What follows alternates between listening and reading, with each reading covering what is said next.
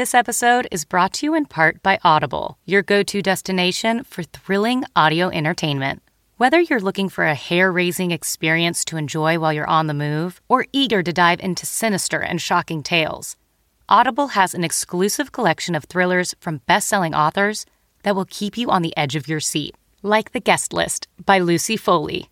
Experience stories like never before, where every chilling detail is brought to life by captivating sound design. Plus, as an Audible member, choose one title a month to make yours forever. And now, new members can try Audible free for 30 days. Just visit audible.com/WonderyPod or text WonderyPod to 500-500. That's audible.com/WonderyPod or text WonderyPod to 500-500. The Afghanistan plan. The sooner we can finish, the better. Trump border policy reinstated. This is not by any means the end of the road. Wanted. A few good teachers. Were you fully staffed when you started class? We were not.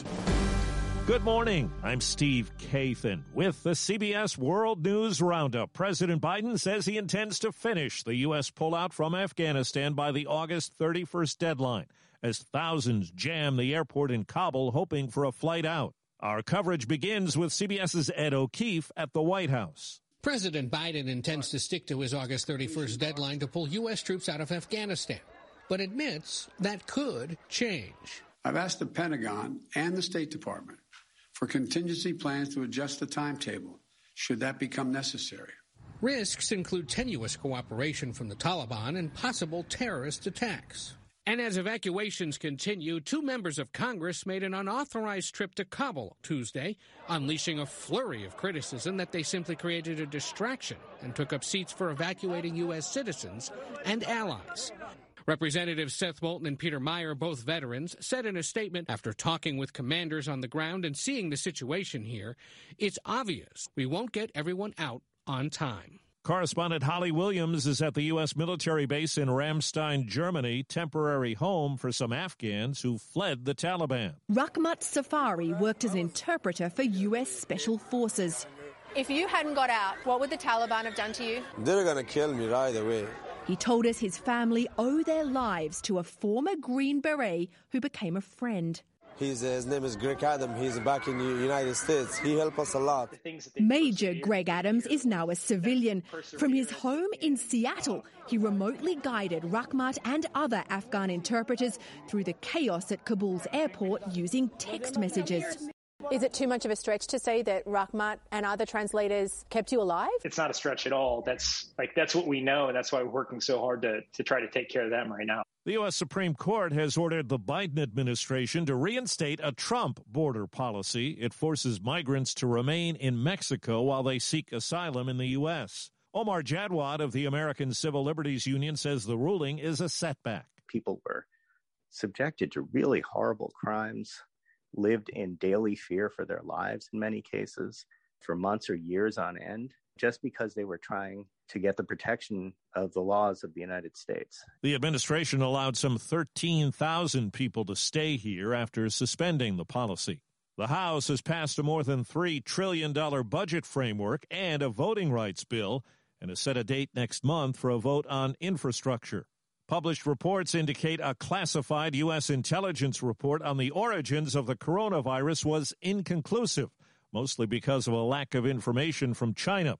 CBS's Mark Strassman is in Mississippi, a state that's called in 1,000 extra healthcare workers to deal with a COVID case surge in hospitals. Pediatrician Dr. Anita Henderson works at the Hattiesburg Clinic. She describes COVID's impact on kids here as a freight train. Our clinics are overrun. And what would you say to people who say, they're young, they'll be fine? We're seeing that in our pediatric population, kids who can't play the flute anymore, kids who can't participate in sports anymore, and that's heartbreaking. Worrisome to Henderson, more than half of the state's 82 counties have no pediatricians.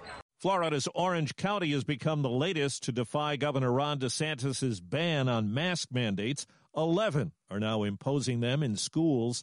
And from a new study this morning, there's evidence that seems to back the case for booster shots. The British researchers found that 6 months after their second jab, people's protection against COVID had fallen to 74% for the Pfizer vaccine and 67% for AstraZeneca. Dr. Adam Finn says so far it appears both vaccines still protect against hospitalization. But obviously we're having to watch that very carefully and seeing if there are any signs that the people who receive the vaccines earliest, that's the elderly, the healthcare workers, are beginning to lose their protection against serious illness. The researchers also said vaccination has prevented around 85,000 deaths in England so far. Vicky Barker, CBS News, London. And Johnson & Johnson says its booster shot vaccine offers a 9-fold increase in antibodies. Fire officials in Northern California say people who've been forced out of their homes by the Caldor fire have to be patient. It's still too dangerous and winds have been unpredictable.